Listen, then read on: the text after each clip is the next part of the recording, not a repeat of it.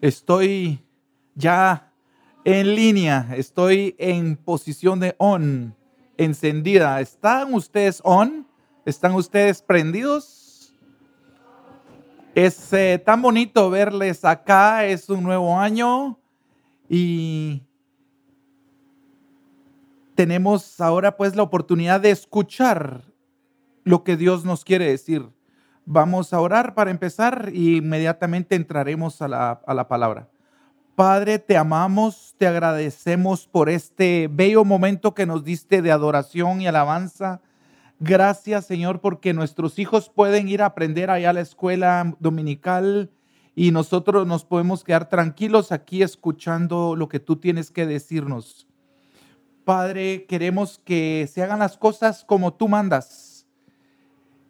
Y hoy, Señor, yo como predicadora te ruego que tú me uses, que seas tú el que me guía con tu Espíritu Santo, Señor.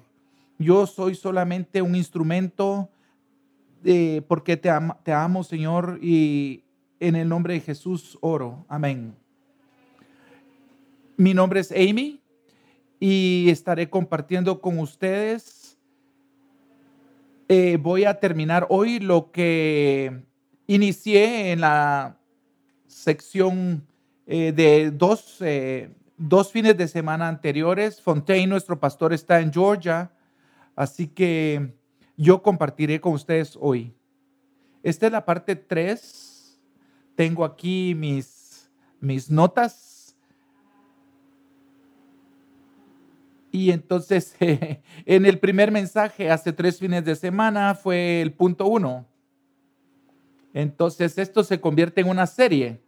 Estoy hablando de comunidad, de pertenecer a una iglesia y más importante, más que pertenecer a una iglesia, es permanecer en él y cómo superar los conflictos que van surgiendo a medida que nos relacionamos con las personas de la iglesia. Pues es fácil retirarse de la iglesia cuando sucede algo, cuando surge un conflicto, cuando somos lastimados. Nos vamos a otra iglesia y no tiene ningún sentido. Lo mejor es aprender a manejar las situaciones conforme se van dando. Caminar con gente, caminar con otros. Entonces, para empezar en 1 Corintios 12,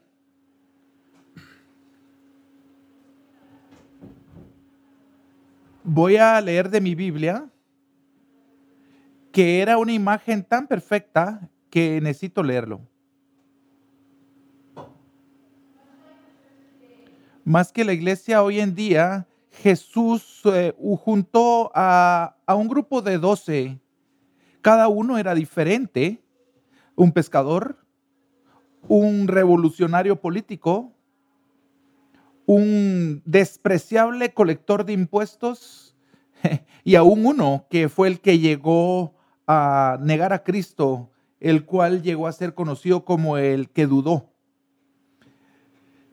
Y bueno, terminó viviendo en infamia como un traidor. Juntó a este grupo, pero imagínenlo, es un grupo heterogéneo, muy diferente uno al otro. Y asimismo, Dios nos junta, somos diferentes unos con otros y nos usa a todos para topetearnos, irnos hombro con hombro, puliendo.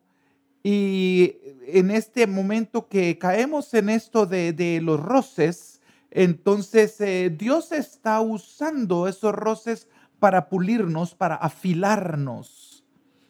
Así que es su visión para la iglesia de hoy es prácticamente la misma. Personas de diferentes caracteres, de diferentes características, personalidades, y que chocamos, rozamos, nos lastimamos a veces, nos enojamos y hay diferencias de opiniones, diferencias en visión, en prioridades, y todo eso sirve si lo vemos desde un punto de vista divino para afilarnos, para pulirnos, para abrillantarnos. Así que esto, a manera de un cuadro general, servirá para el resto de esta enseñanza. ¿Qué pasará en el cuerpo de Cristo y cómo lo afrontaremos?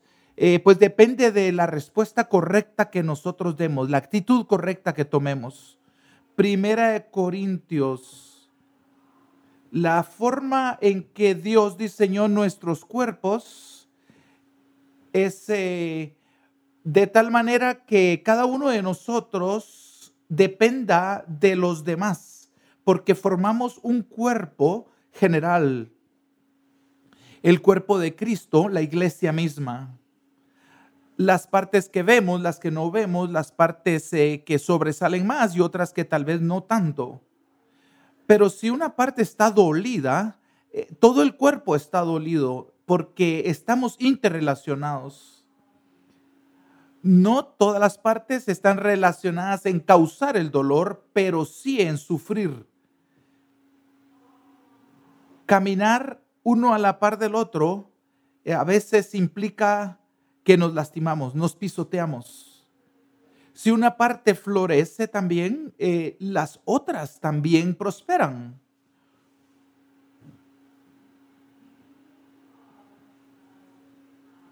Ustedes son el cuerpo de Cristo. Esto es importante de grabar. Eso es lo que eres tú, cuerpo de Cristo. Tú no eres más Fernando. Tú no eres ya más Janet. Tú no eres más ya Rosita. Yo ya no soy Amy. Ya no soy un individuo buscando mi visión individual, mis esperanzas, mis sueños. O pues ya no soy Amy corriendo, huyendo de mi pasado. Ahora soy parte del cuerpo de Cristo. Eso es lo que soy. Eso es lo que nunca debes olvidar, que ya has pasado a ser parte del cuerpo de Cristo. Solo si nosotros aceptamos esta verdad, entonces podemos aceptar también un poco del dolor. ¿Recuerdan lo del carburador? Bueno, yo tuve aquí frente a ustedes un carburador. Nunca había visto uno, pero entendí que sin un carburador el carro no va a funcionar. Y un carburador por sí solo no sirve de nada tampoco. Entonces, ¿cuántas veces venimos a la iglesia pensando que estamos haciendo lo propio, lo nuestro? Pero no, no es cierto. Venimos a unirnos a un cuerpo, a otras personas con diferentes cualidades y características que nos complementan, que son otras partes del cuerpo. Así es como todo inicia. Satanás sabe esto. Satanás sabe la Biblia, conoce la Biblia y muchas veces la sabe mejor que nosotros. La ha estado leyendo por miles y miles de años, ha estado oyendo miles y miles de sermones, ha estado oyendo buenos y malos, ha sabido las interpretaciones correctas y las pobres. Conoce todas las formas de retorcer la palabra, de cambiarla, y eso es lo que nos trata de vender. Él vio a los discípulos, vio lo que les pasó a ellos, sus ambiciones. Todos querían estar justo a la par de Jesús, todos querían ser el favorito de Jesús,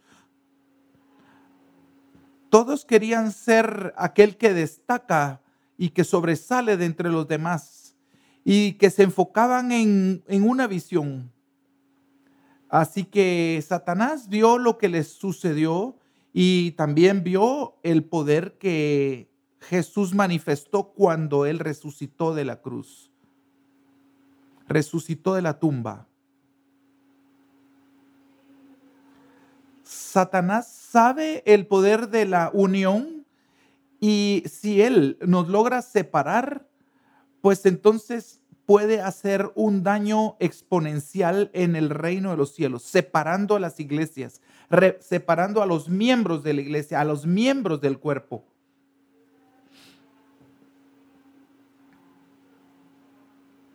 Hay cosas que en la iglesia cuando nos dicen como regaños, como exhortaciones, nos duelen. Y entonces pensamos, bueno, ¿cómo puedo manejar esto? Estos son mis hijos, estos no son mis hijos, pero si nosotros somos seguidores de Cristo, entonces habrán momentos en que sufriremos, pero también habrán momentos en que recibiremos exaltación y recibiremos grandes satisfacciones. Dios en su forma milagrosa siempre nos está renovando, nos está mejorando, no nos deja estáticos y Él nos hace pasar límites, nos obliga a mejorar a través de su palabra y a través de otros hermanos también que nos traen exhortaciones, que nos traen palabras de ánimo, pero a veces también de una manera desagradable a través de los golpes y desacuerdos que podamos tener. Pero en Él podremos resolver nuestras diferencias.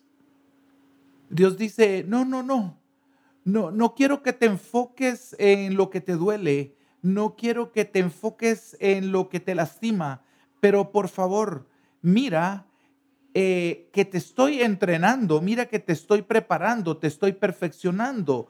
Nuevamente voy a usar la palabra, te estoy puliendo, te estoy afilando para un propósito. Cuando Dios define un límite, y esos son los 10 mandamientos, son límites, cuando Él nos los dio, la gente de Israel ni siquiera eran su pueblo, pero fue hasta que Él entregó sus mandamientos, sus límites, dijo, tú tendrás un Dios, tú tendrás estas reglas que seguir y entonces te convertirás en mi pueblo santo y no harás esto, no aquello, no lo otro, pero esto de los límites fue lo que estableció a este grupo de gente en su pueblo. Bueno, cuando yo lavo los platos y los saco de lavaplatos, digo, deberían estar limpios, pero no lo están. Y ahora tengo visitas, no puedo recibir a mis visitas con platos sucios. Así que mi esposo agarra y, y agarra un vaso y lo observa y dice, no está limpio. Entonces, pues sí, así somos las personas también, como vasos, como platos, que si estamos limpios o estamos sucios, que si estamos secos o estamos mojados. No podemos tener gente que sea medio santa o medio malvada, o somos de Dios o no somos de Dios. Así que Dios va a usar platos limpios, Dios va a usar vasos limpios, gente que esté practicando la santidad.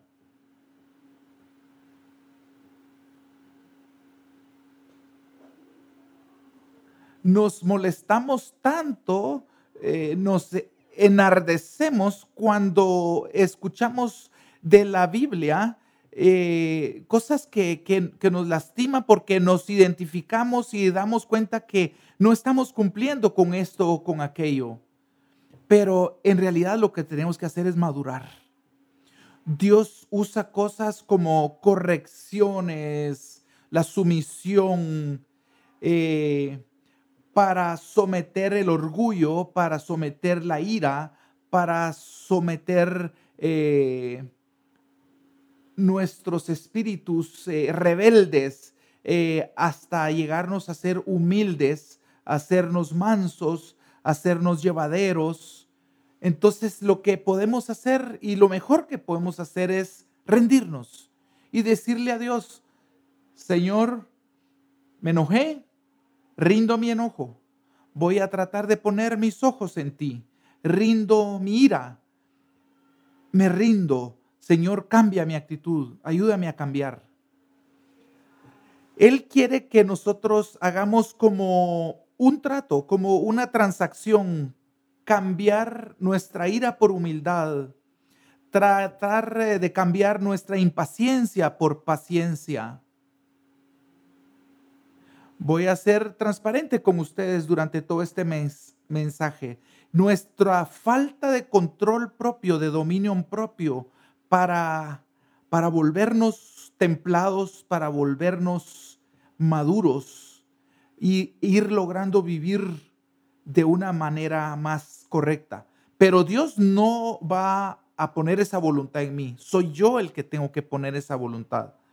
Hay ciertas cosas que Él no va a hacer por mí. Él quiere que las haga yo. Es el día a día de rendición, es el día a día de voluntad, buena voluntad de querer cambiar, de disponerse uno a cambiar.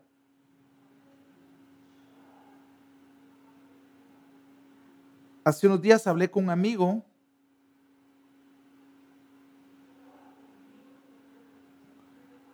Cuando nosotros permitimos que el Santo Espíritu de Dios trabaje en nosotros, la primera de Pedro, capítulo 9,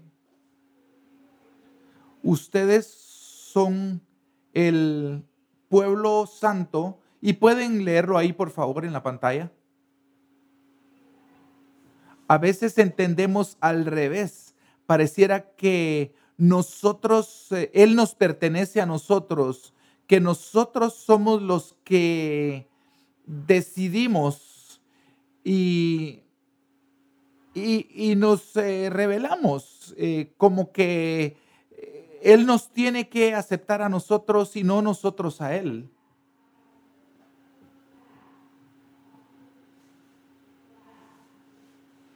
Siempre estoy buscando detalles en la escritura que me puedan ayudar a esclarecer. No es cosa de irme a sentar a misión y esperar a que Dios haga lo que yo quiero. No. ¿Qué es lo que Dios quiere que yo haga? Aquí está el límite. Él nos llamó de la oscuridad hacia la luz. Bueno, nosotros somos los que decidimos si caminamos en esa luz. Somos los que decidimos si caminamos en santidad o no. Antes no éramos de Dios, pero ahora somos de Dios. ¿Cómo lo logró Él? Bueno, poniéndonos estos límites, poniéndonos esta corrección, poniéndonos esta actitud de sumisión, de humildad, de obediencia. Hemos recibido su misericordia. La definición es algo que nos mantiene dentro de un perímetro, dentro de un área, y marca la diferencia entre dónde empieza y dónde termina esta área. Si tú vives con alguien y empiezas a chocarte con esa persona y de repente ya no puedes decir si estás viviendo en santidad o no, porque hay tantos pleitos y contiendas con esa persona. Quiere decir que has pasado los límites. Rápidamente me puedo identificar con esto. Pues hay alguien a la par mía y este es el reto. Debo aprender a relacionarme con ese alguien, mi prójimo. Es así que me toca, que me molesta, que me perturba muchas veces. Pero tengo que trabajar en esto de la santidad. Tengo que usar la palabra de Dios para tomar la actitud correcta y poder convivir en santidad con esa persona. Los límites no necesariamente dicen que te están tratando de controlar. Puedes verlo de otra forma. Puedes ver que los límites son para tu beneficio, para tu protección también. Entonces, si tú conoces los límites de otra persona, también puedes esperar de esa persona que respete tus límites, que respete tu espacio, así como tú respetas el espacio de otros. Viniendo a lo que nos activa y nos hace disparar en faltas, bueno, es el rompimiento de esos límites. La respuesta es esa, cuando alguien rompe tus límites o los límites que Dios ha establecido. Entonces, puedes distinguir en otros, pero también puedes distinguir en ti mismo. Si tú estás en un grupo, en un círculo o en la mesa y puedes decir, ah, qué maravilla, Dios me habló, Dios le habló a mi pareja, a mi compañero, y puedes sentirte dichoso que te haya hablado Dios, pero ¿cuál será tu respuesta? Necesito muchas veces orar para que Dios me dé autocontrol, porque muchas veces lo pierdo y necesito hacerlo cada día. Uno de los frutos del Espíritu es el dominio propio y necesito su presencia, necesito que Él me llene para lograr tener este fruto espiritual. Solamente tengo que alinear mi corazón, mi mente a la mente de Cristo para que Él me ayude y entre lo que Él hace y lo que yo hago, logro controlarme, logro callarme, logro abstenerme de decir cosas que quisiera decir y bueno, es como un trabajo en equipo en el que él me ayuda a permanecer callada y no reaccionar, no ser tan reactiva.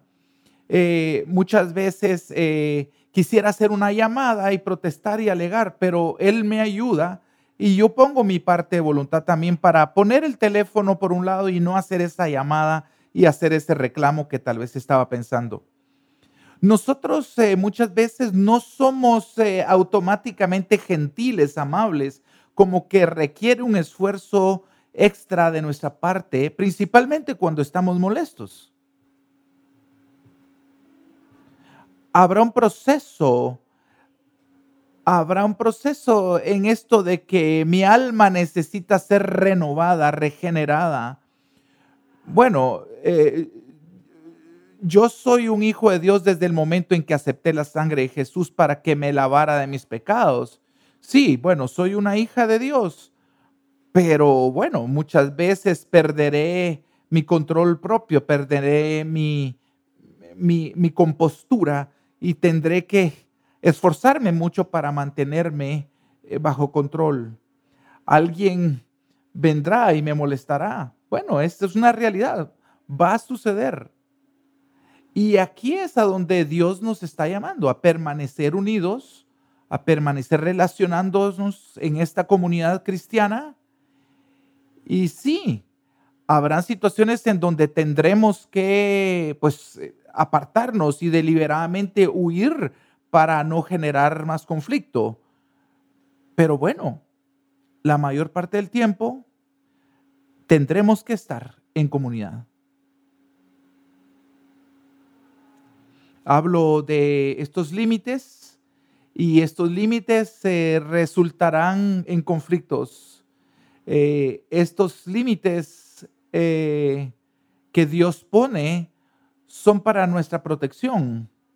Si no tengo límites, caminaría y probablemente caería en un precipicio. Tienen que existir reglas, tienen que existir lineamientos, tienen que existir formas en que nos limitemos. El pastor nos dirá muchas cosas que podremos hacer o que no podremos hacer principalmente, pero si Él no nos pone estos límites, chocaremos mucho. Alguien que venga y me diga, hermana, no sabes hacia dónde estás caminando, vas por mal camino, cambia ese camino. Tal vez es un líder, no te va a caer bien que te hayan dicho eso, de que vas por mal camino, pero tienes que atender, tienes que obedecer y ponerte a pensar, ¿por qué me están diciendo esto? Hey, abrir los ojos, despierta, vamos. Eso no es santidad, eso no es lo correcto, eso no es dominio propio, eso no te va a llevar a donde tú quieres llegar. Cuando oímos esto, Muchas veces lo que puedo ver es, me cae mal que ya me están controlando, ya me están diciendo qué puedo y qué no puedo hacer. Eso sí me molesta tanto. Y como estoy tan molesto, tan enojado y ofendido, solo puedo ver esta caja con límites.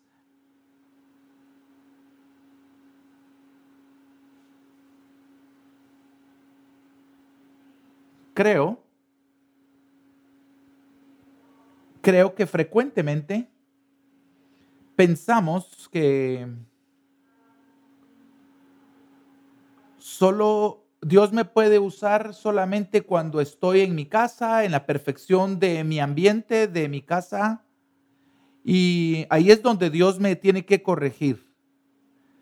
Eh, pero cuando estoy en relación con alguien más y ese alguien más es el que me va a decir qué estoy haciendo mal, entonces ahí sí me duele, ahí sí me molesta. Cuando nos señalan nuestros errores, entonces cuando nosotros tenemos una falla, una caída,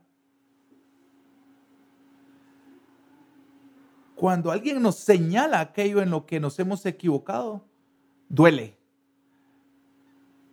duele, nos enojamos y muchas veces no aceptamos decir, Señor, es cierto, me humillo ante ti, escuché tu voz a través de este hermano, voy a ir a la palabra, voy a ir a ver qué dice tu palabra al respecto y cambiaré. Bueno, muchas veces Dios tendrá que usar hasta un burro para corregirte.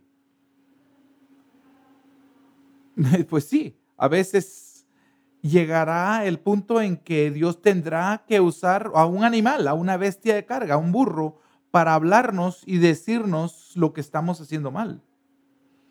Hago referencia a este pasaje en Segunda de Samuel. En el último mensaje, con esto cerré. Dios disciplinando, Dios regañando, llamando a la sumisión, es a través de la Biblia. Nos llama, nos llama hacia permanecer bajo el fuego de su corrección, de tal manera que Él pueda quemar toda la escoria que tenemos y hacernos un oro puro, un oro brillante que emergerá de ese fuego y quedará como un metal precioso, reluciente, del cual se puede hacer una verdadera joya. Todos los minerales o contaminantes que pudieran en este oro se quemarán. Pero sí, necesitaremos muchas veces ser expuestos al fuego de la corrección.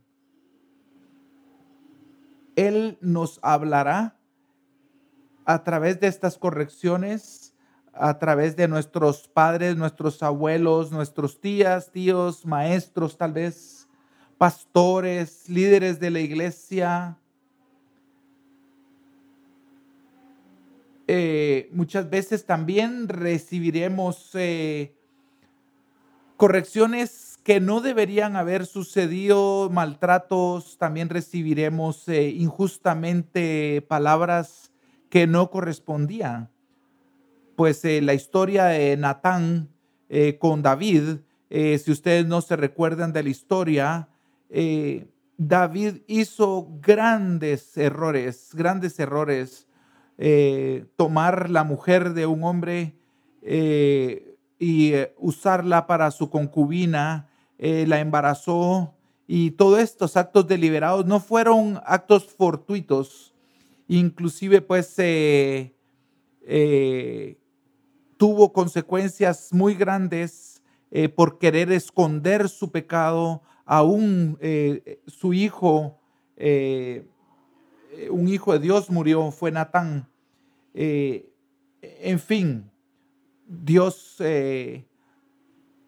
nos hace pasar por cosas similares a las que David le tocó pasar. Cuando hay un conflicto de límites, entre los tuyos y los de Dios, el límite que Dios te pone y tú decides cruzar eso. Natán le dijo a David, tú eres ese hombre que ha pecado. Tú eres ese hombre que ha hecho estas cosas terribles. Mereces ser castigado. Y David al fin se le abren los ojos al entender que él fue ese hombre que tomó esa oveja que no le pertenecía, la robó y la usó y, y eso trajo consecuencias muy grandes, terribles. Imagínense la comparación que Natán puso, que Dios puso a Natán decirle, entre un hombre pobre, un hombre rico, un hombre que tiene muchas ovejas y el hombre pobre que solo tiene una. Y David cae a un juicio y dice, ese hombre rico que tomó la oveja del pobre merece morir, merece morir. Natán le dice, ese hombre eres tú. Así que esa experiencia terrible que David tuvo que pasar, pues le sirvió a David de cierta forma para sufrir, pero ese sufrimiento le trajo eventualmente a un afilamiento, a un pulimiento, a un proceso de purificación. Bienvenidos a la fiesta del sufrimiento, bienvenidos a la fiesta de permanecer, bienvenidos a la fiesta de ouch, eso me dolió. Vamos, hermanos, vamos, amiga, vamos, hijo de Dios, vamos. Bienvenido a la fiesta del sufrimiento. No quiero ser ruda al respecto. No estoy tampoco mintiendo, no estoy exagerando. Pero si nosotros constantemente cultivamos una respuesta de huir, de irnos al carajo cuando las cosas se ponen duras, no estamos creciendo. No vamos a tener impacto en el reino. Cuando en ese día nos paremos firmes ante el Rey de Dios, al Dios Rey nuestro, y Él nos pregunte, ¿qué hiciste? ¿No vas a tener a quién culpar? ¿Es que ellos no fueron amables conmigo? ¿Ellos no me dijeron de la forma en que a mí me gustaba, que yo necesitaba cambiar? Vamos, hijo de Dios. Natán le dijo a David, tú eres ese hombre que merece ser castigado. Eso es lo que Dios dice, yo te he ungido como hijo de Israel, yo te liberé de la mano de la esclavitud. Versos 12 y 13. Versos 8, 9 y 10 son las consecuencias que Natán le señala a David. Por cuanto tú hiciste esto secretamente, pues yo haré esto mismo delante de los ojos de Israel, en público se lo harán a tus hijas. Este es verso 13. Es donde nos encontraremos todos los días de nuestra vida. Este punto de decisión. ¿Voy a levantarme o voy a señalar a otro y echarle la culpa a alguien más? He pecado ante Dios. Y Natán le dice, bueno, Dios te perdonó, se está viendo tu arrepentimiento y Dios dice, borrará tu pecado y tú no morirás. He pecado ante Dios. ¿Qué vamos a hacer, iglesia? Cuando Dios nos revele nuestro pecado, tal vez se sentirá bien, tal vez no. Tal vez esa persona que nos traiga a abrir nuestros ojos, ¿y qué actitud vamos a tomar? ¿Vamos a traer justificaciones? Vamos a traer excusas para justificar y decir estaba bien, no es que yo tenía mis razones, o pues habrá un diálogo, una negociación interna en nuestras mentes. Yo creo, yo lo sé, es mejor reconocer nuestro pecado. Inmediatamente, humillarnos y decir, he pecado, así como lo hizo David.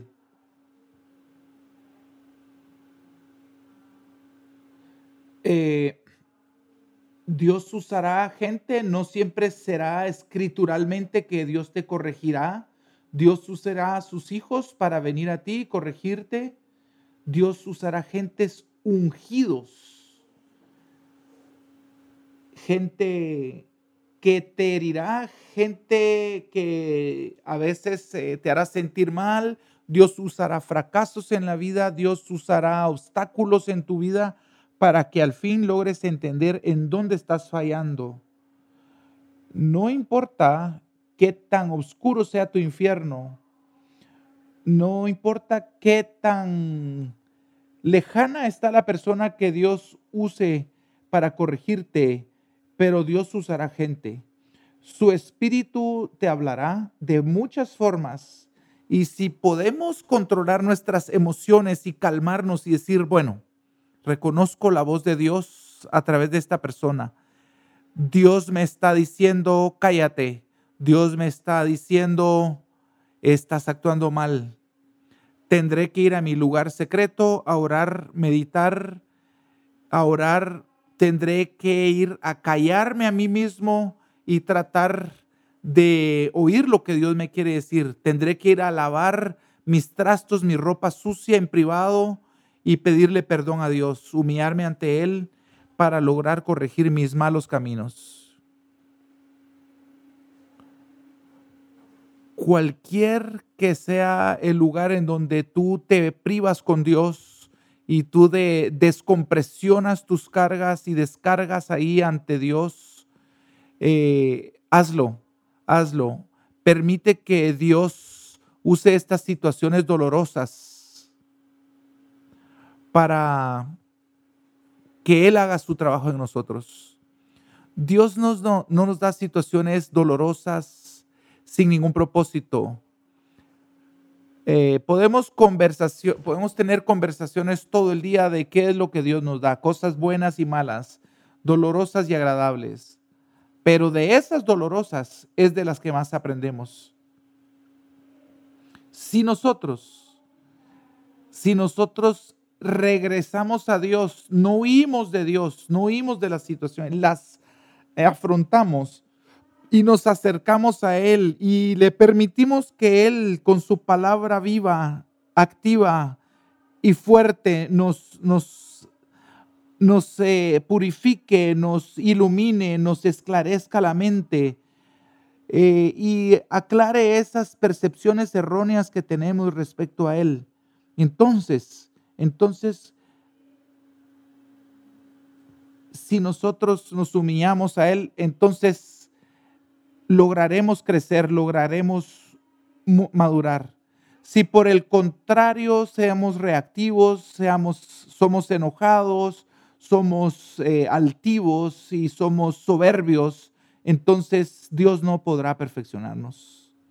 Pero Dios te dice, ven a mí, arrepiéntete. David tenía esta parte ciega en su mente. Él no tenía entendimiento de lo que había hecho. Haber tomado una mujer ajena, haber matado a su esposo, haber querido ocultar el embarazo de ella. Él no podía ver lo mal que había hecho. Necesitó que Natán llegara a abrirle los ojos y a hacerle ver lo malo que él había sido, las malas acciones que él había tomado y la consecuencia que debía tener, que era su misma muerte.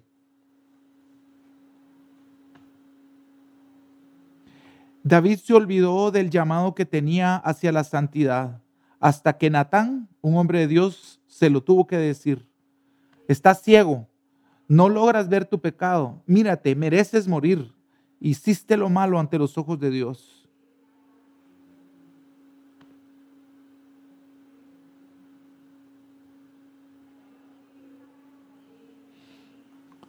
Creo que no hubiera sucedido que David llegara al entendimiento sin que Natán apareciera en escena. Creo que fue necesario que Dios mandara a Natán y mostrarle a David su pecado. No creo que David hubiera podido llegar a la conclusión él solo. Tenemos que renovar nuestras mentes. Hebreos 12, de 4 a 12, del 4 al 12, voy a leerlo todo. Por favor, léanlo en la pantalla. Cualquiera que sea el escritor de Hebreos, pregunta, ¿se han olvidado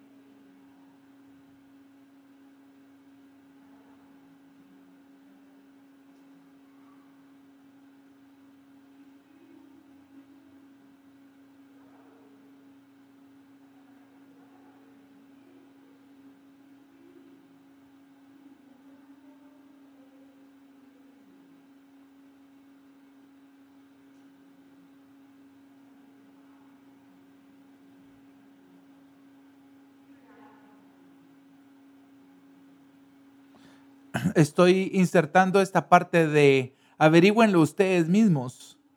Él nos ama.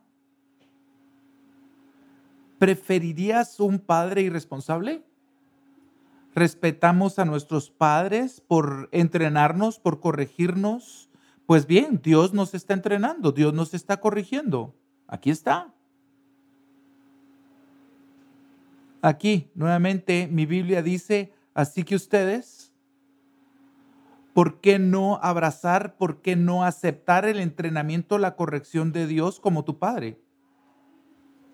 Cuando éramos niños, nuestros papás hicieron por nosotros lo que era correcto, pero Dios está haciendo lo que también es correcto para nosotros. Vivir en disciplina no es agradable en el momento, siempre se siente como que va en contra de lo que queremos, pero luego trae sus bendiciones, trae sus consecuencias maravillosas. El bien entrenado, el que madura en sus relaciones, es feliz. En Efesios tengo esto, no lo voy a leer. Hay otro versículo que dice que Dios ha dado a los pastores, a los evangelistas, a los maestros para nosotros. Así que cada uno de nosotros es un regalo que Dios nos ha dado para nosotros. Yo soy un regalo para alguien, pero alguien es un regalo para mí. Los regalos son gratuitos y Dios gratuitamente nos ha dado a los compañeros con sus diferentes dones y habilidades. La habilidad de profetizar, la habilidad de sanar a través de imposición de manos, el don de la exhortación también es una dicha para nosotros, porque a través de ese don que alguien tiene,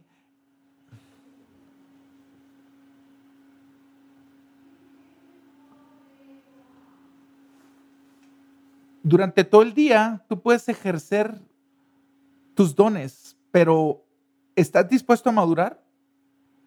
¿Estás dispuesto a llegar a desarrollar estos dones que Dios ha puesto en ti? Pues necesitas madurar para ejercer tus dones, tus talentos. Necesitas madurar. ¿Estás dispuesto a tener las conversaciones debidas? ¿Estás dispuesto a recibir las reprimendas, los regaños? Los regalos son gratis, pero madurar es caro, madurar duele, madurar cuesta. Estaba leyendo en Lucas, ahí empecé en Lucas 15:1. ¿Pueden ponerlo en la pantalla, por favor? Voy a decir esta última cosa acerca de la sumisión. Antes de leer, voy a leer de Colosenses. Dejen ahí a Lucas por un momento, por favor, no lo quiten. Él, Jesús, es la imagen de el Dios invisible, es el primero nacido. Por él todas las cosas que son visibles e invisibles, son tronos, potestades, dominios, todas fueron creados por él y para él. Él es antes que todas las cosas y en él todas las cosas existen. Él es la cabeza del cuerpo de la iglesia. Él es el principio, Él es el primero resucitado en el cual todas las cosas tendrán un sentido. Él tendrá preeminencia. Él en que todas las cosas, cada Adán y cada alma, cada molécula del universo, todas las cosas que Él haya hecho, Él tiene preeminencia sobre ellas. Este es Cristo. Este pasaje de Lucas, cuando María y José vienen de Jerusalén de vuelta y Jesús se les pierde y lo encuentran en el templo y está con los maestros de la ley. Y dicen, hijo, estábamos locos buscando, ¿qué te pasó? ¿Por qué te apartaste? ¿No saben ustedes que yo tengo que estar velando por los negocios de mi padre? Y María tuvo que guardar todo eso en su corazón y mientras fueron de regreso en el camino, Colosenses que acabo de leer describe a Jesús que en todas las cosas Él tiene que tener preeminencia. Él, Jesús, el Cristo, el Hijo de Dios, el Elohim, el que se sienta en el trono, el que es perfecto, el que es santo, el que merece todo, por sobre todo, por toda la adoración, por sobre toda alabanza, el mismo Dios al que nos tendremos que humillar por toda la eternidad. Él, Él vino a Nazaret dejando su trono, dejando su divinidad y se sometió a sus padres carnales. Ellos tomaron autoridad por sobre él en cierto momento. Él se humilló. No importa quiénes somos, no importa qué tan talentosos somos, no importa aún si somos el jefe o el subalterno. Esta actitud de sumisión, déjenme terminar, y su madre atesoraba todo esto en su corazón. Y Jesús creció en estatura, en sabiduría y en favor, porque Dios se lo fue dando. No es coincidencia que aquí se ha mencionado que Él prosperó, que Él aumentó, pero Dios primero tuvo que aceptar la autoridad de sus padres. Y decimos, Jesús, ¿por qué tengo que hacer yo eso? Pero bueno, si tú quieres aumentar, así como lo hizo Jesús, ¿por qué Él logró crecer en sabiduría, en estatura? ¿Cómo Jesús podría haber aumentado en favor de Dios? Si Él era hijo de Dios, pero aquí está la palabra de Dios diciendo que aumentó. Y eso es porque Él se sometió. Creo que fue porque Dios, el Padre, encontró humildad en Él, encontró placer en la actitud de deponer su orgullo y se sometió. Hijos, hijas de Dios, Él nos está llamando a cambiar nuestras actitudes, nos está llamando a permanecer en Él, nos está llamando a humillarnos, a someternos a Él, mientras Él usa este mundo roto, este mundo caído, eh, pero con Cristo Jesús, juntamente con Cristo, nosotros podremos también crecer como Cristo creció si tomamos la actitud correcta. Traje esta escritura en un contexto. Tengo cuchillos aquí para diferentes propósitos. Tengo cuchillo grande para cortar carne. Creo que este otro cuchillo puede ser más fino para sacar tajadas finitas. Cada cuchillo tiene diferente propósito. Estos pueden ser súper efectivos, súper de gran uso, pero si se usan todo el tiempo, se desafilan. Y un cuchillo desafilado es peligroso. Ya me he cortado las uñas con estos cuchillos por estar desafilados. Los cuchillos desafilados son peligrosos porque hay que aplicarles mucha fuerza, no hacen su trabajo. Pero para eso tenemos afiladores. Este afilador tiene dos puntos diferentes donde afilar porque los cuchillos no son iguales. Así que hay dos puntos para afilar. Dependiendo de qué cuchillo quieres afilar, tendrás que usar una parte diferente de este afilador. Mientras te desafilas, te conviertes en un peligro. Dios nos afila para que estemos en uso apropiado de nuestras habilidades, para que seamos precisos en nuestras acciones. Iglesia, Dios nos está afilando. Cuando Dios dice, vía equivocada, camino equivocado, cambia tu camino, nos está afilando. No me está atacando, me está diciendo, voy por el camino equivocado. Dios nos está llamando a dejarnos afilar. No es nada personal, es algo que necesitas pasar por. Dios mandó a su Hijo único para que muriera por ti. Dios no quiere que perezcas. Dios sabía que a través de este sacrificio era la forma en que podría ser resucitado, la única forma. Así que la forma es afilarte. Dios no te está abusando, no te está humillando para mantenerte humillado, te está humillando para exaltarte posteriormente, te está ofreciendo la vida eterna. ¿Cómo vas a responder en 2023 a estas cosas como regaños, disciplina, corrección, que te pidan cuentas? Repito, confrontaciones, regaños, exhortaciones. ¿Cómo responderemos? ¿Seremos intencionales en honrar y caminar en humildad para amar a aquellos que vengan a afilarme? ¿O me pondré en una actitud de defensiva o agresiva?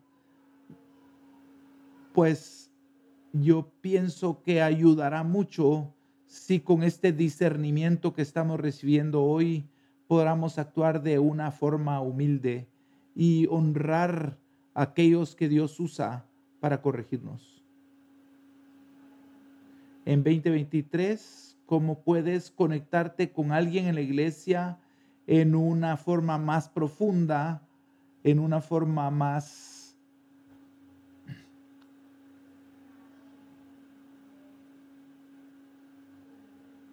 si no estamos conectados con alguien más, si estamos aislados, entonces tampoco estamos conectados con el reino de los cielos.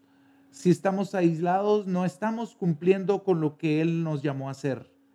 ¿Cómo intencionalmente podemos conectarnos, hacer espacio en nuestra mente, en nuestro itinerario ocupado, conectarnos con alguien a quien invitas, quién es tu amigo, a quien visitas, a quien exhortas? Invita a alguien, inclusive a tu desastre. Confíale a alguien tus problemas. Camina con alguien a lo largo del camino para ayudarse mutuamente. Conéctate.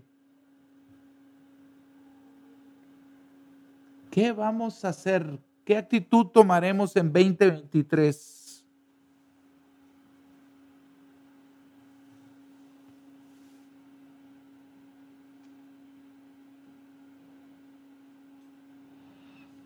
Voy a orar. Padre, tú,